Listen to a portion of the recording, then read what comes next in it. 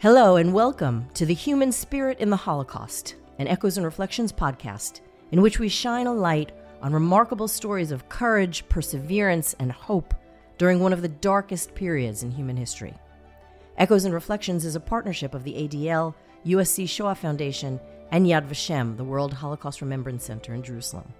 Our podcast is produced by Yad Vashem. I'm your host, Cheryl Ochayon.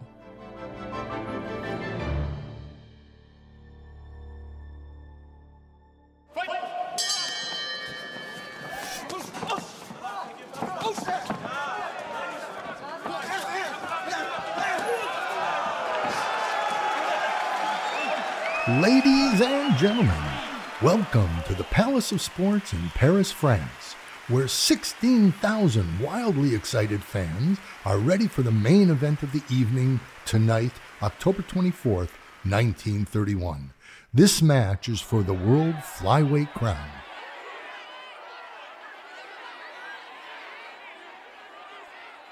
In this corner, weighing in at 115 pounds, the holder of the Olympic gold medal and the current world champion, the American fighter from New York, Mr. Frankie Gennaro. And in this corner, weighing in at 114 pounds with a professional record of 32 wins, 12 knockouts, and only one loss, the French flyweight champion from Tunis, Tunisia, Mr. Victor Young Perez.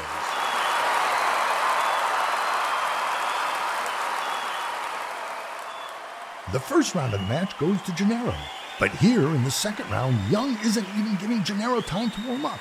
Young lands a crushing right hook to the chin, knocking Gennaro to the canvas.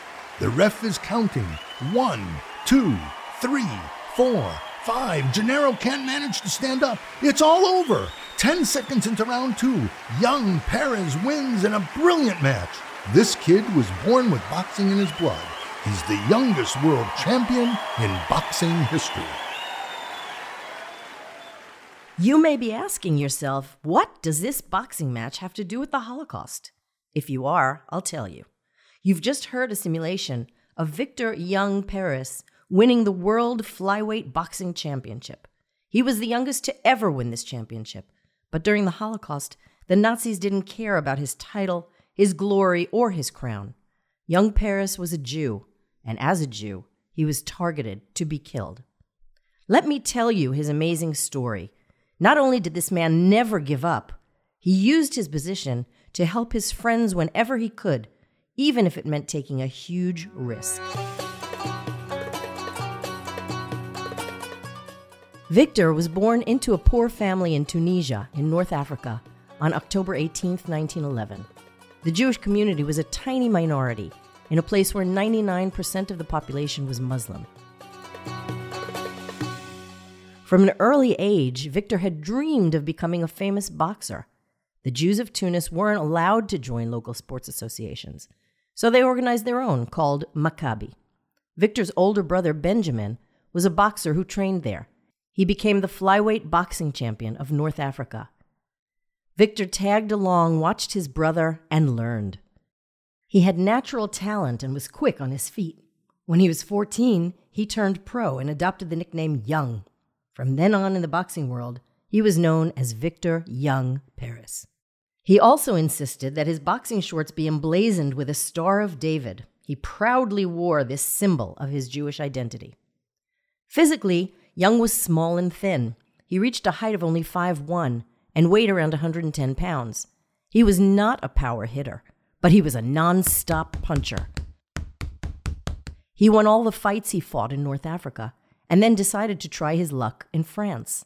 So one day, when he was just shy of 17, he left his mother a note, went down to the port, and caught a ship from Tunis to Marseille. He had no ticket and not a penny in his pockets, but with his raw nerve and determination alone, he managed to get to Paris. This was the step that changed his life. In Paris, Young spent hours in the gym training. At 19 years old, he became the French flyweight champion. Then, right after he turned 20 in 1931, he fought the American boxer Frankie Gennaro for the world title, the fight you just heard. Victor returned home to a hero's welcome. 100,000 cheering fans, Jews and Muslims, lined the main street of Tunis to see him. Victor Young Perez, the poor boy from the Jewish quarter of Tunis, was world champion. Young had become an international superstar. Children collected caramel candies with his photograph inside. When World War II broke out on September 1st, 1939, Young was living in Paris. In May of 1940, the German army invaded France. Persecution of the Jews began immediately. Laws were passed isolating Jews from French society and taking away their livelihoods. Beginning in the winter of 1940, thousands of Jews in France were arrested and imprisoned in internment camps. In 1942, Jews were forced to wear a yellow star. Unlike the Star of David he had proudly worn on his boxing shorts, this star marked Young as a target. He refused to wear it, and someone informed on him. Young was arrested by French police collaborating with the Germans on September 21st, 1943, and taken to Drancy, a transit camp near Paris. From there, he was crowded into a train, destination unknown. Fred Noller, a Jewish man who had fled from Austria and was arrested in Paris, was on that same train. There were 1,000 people on that transport number 60. In each wagon was 100 people squeezed in, and when there seemed to be no more room, the SS with whips squeezed us in order to make space for the remainder. There were 2 water buckets and 1 sanitary bucket in each wagon.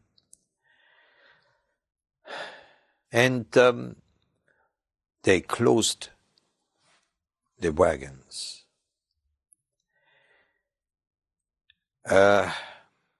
We went on this train for 3 days and 3 nights. I don't know whether you can imagine the stench from the overflowed sanitary bucket, the moaning, the crying of the children, the fights between each other for more room. It was really one of the worst things that I experienced. And it was an ordeal that we experienced, which I will never ever forget. You become a subhuman to a certain extent. After 3 days, the train arrived early on a freezing, rainy October morning at Auschwitz. Auschwitz was the largest of all the Nazi extermination and concentration camps and was located in southern Poland. Jews were brought there from all over Europe. What happened to the Jews who arrived is described by Ellis Lewin.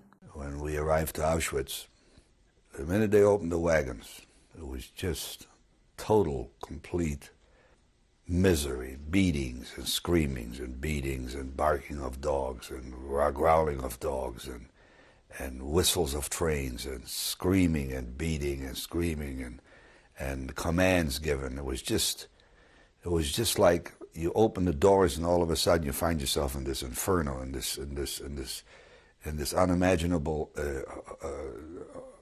horror that you, as a adult or a child, would see in nightmares, and it was just coming through.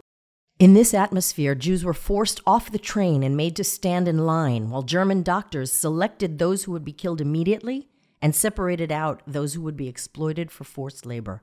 Most, some 1 million Jews, were murdered at Auschwitz in 4 huge gas chambers. Of the 1,000 Jews in Young and Fred's transport, over 700, almost 3 out of 4, were never seen again. Young was selected for forced labor, together with the remaining quarter of the Jews on the train. Like the other prisoners, he was stripped naked and shaved. His arm was tattooed with the number 157178. This humiliating process was intended to dehumanize the prisoners. Most were then sent to perform back-breaking slave labor. Prisoners lived at most a few months. Although Young hadn't boxed in 5 years, he was recognized as a former world champion. He was forced to box in weekly boxing matches. Does it seem strange to you that behind the barbed wire of Auschwitz, in this place of beatings and death, there was a boxing ring and matches between prisoners who were ordered to fight? The SS set up these boxing matches for their amusement. Paul Steinberg, another Auschwitz prisoner, witnessed Young's first fight. And now, shut your eyes. Try to imagine the following scene. Roll call square, as big as 2 football fields. In the middle, the ring, illuminated by anti-aircraft searchlights. On 3 sides, the electrified barbed wire fence, 13 feet high. Watchtowers every 55 yards, each one with a machine gun. In front of the ring, 200 SS men of all ranks. On the opposite side, 150 senior block inmates, murderers of every sort, lording it over them. The senior camp inmate, over 6 feet tall and weighing 220 pounds. He had a habit of killing inmates as though he were swatting flies. Young Perez climbed into the ring.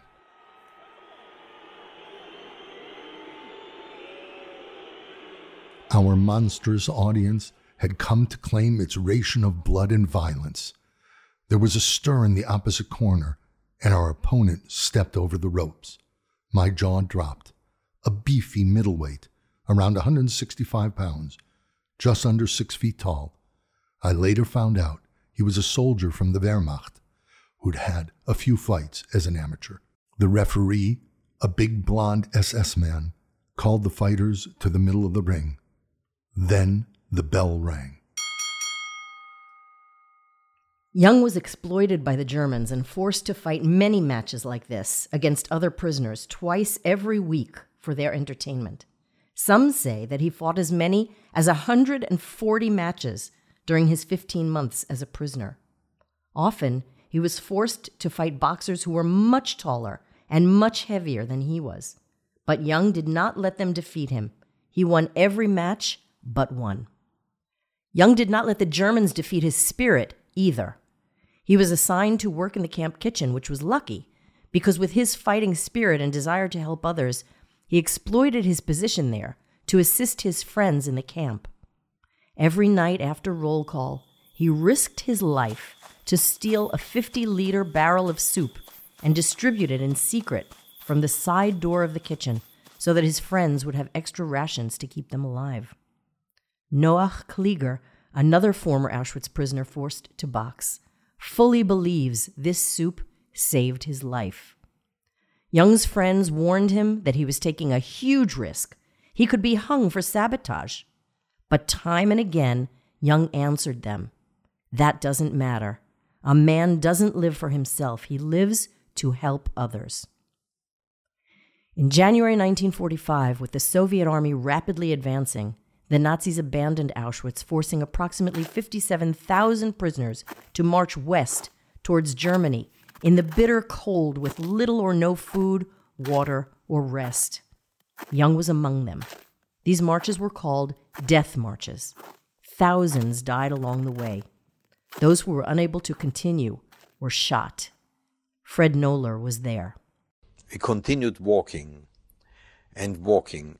I believe we walked somewhere around 80 kilometers. It was freezing cold. We went on a road, trees and woods on either side. Nothing to eat, absolutely nothing to eat. We picked up snow, put the snow into our mouths to get some liquid in. People collapsed. On the third night, the exhausted prisoners rested briefly at an abandoned camp. At dawn, Young was missing. Suddenly, his friends saw him coming towards them, a huge grin on his face and a sack on his back, shouting, "I found bread for everyone." But before he could share the food with his friends, he was shot by an SS guard. His friends were forced to march, leaving Young, the former champion and their champion, behind, lying in the snow. The soup Young stubbornly supplied, risking his own life, helped many prisoners, we will never know how many, stay alive in the face of starvation. One of them traveled halfway around the world years after the war to find Young's brother Benjamin in Tunis, just to tell him that he owed Young his life. Ultimately, Young gave his own life, trying to find bread on the death march to save his friends, though he didn't have to. Victor Young Perez was way more than just a champion fighter in the ring. As Noach Klieger has said, he was small of stature in the boxing ring, but he was a great man, noble of human spirit. 80 years later, Victor's story continues to inspire us. Thanks for listening. For more podcasts about the human spirit in the Holocaust, please visit the Echoes and Reflections website at echoesandreflections.org. Thanks to Moshe Cohen as the voice of Paul Steinberg from his memoir, Speak You Also. To learn more about the stories of Fred Noller and Ellis Lewin, you can find their complete testimonies at USC Shoah Foundation. Special thanks to Sarah Levy.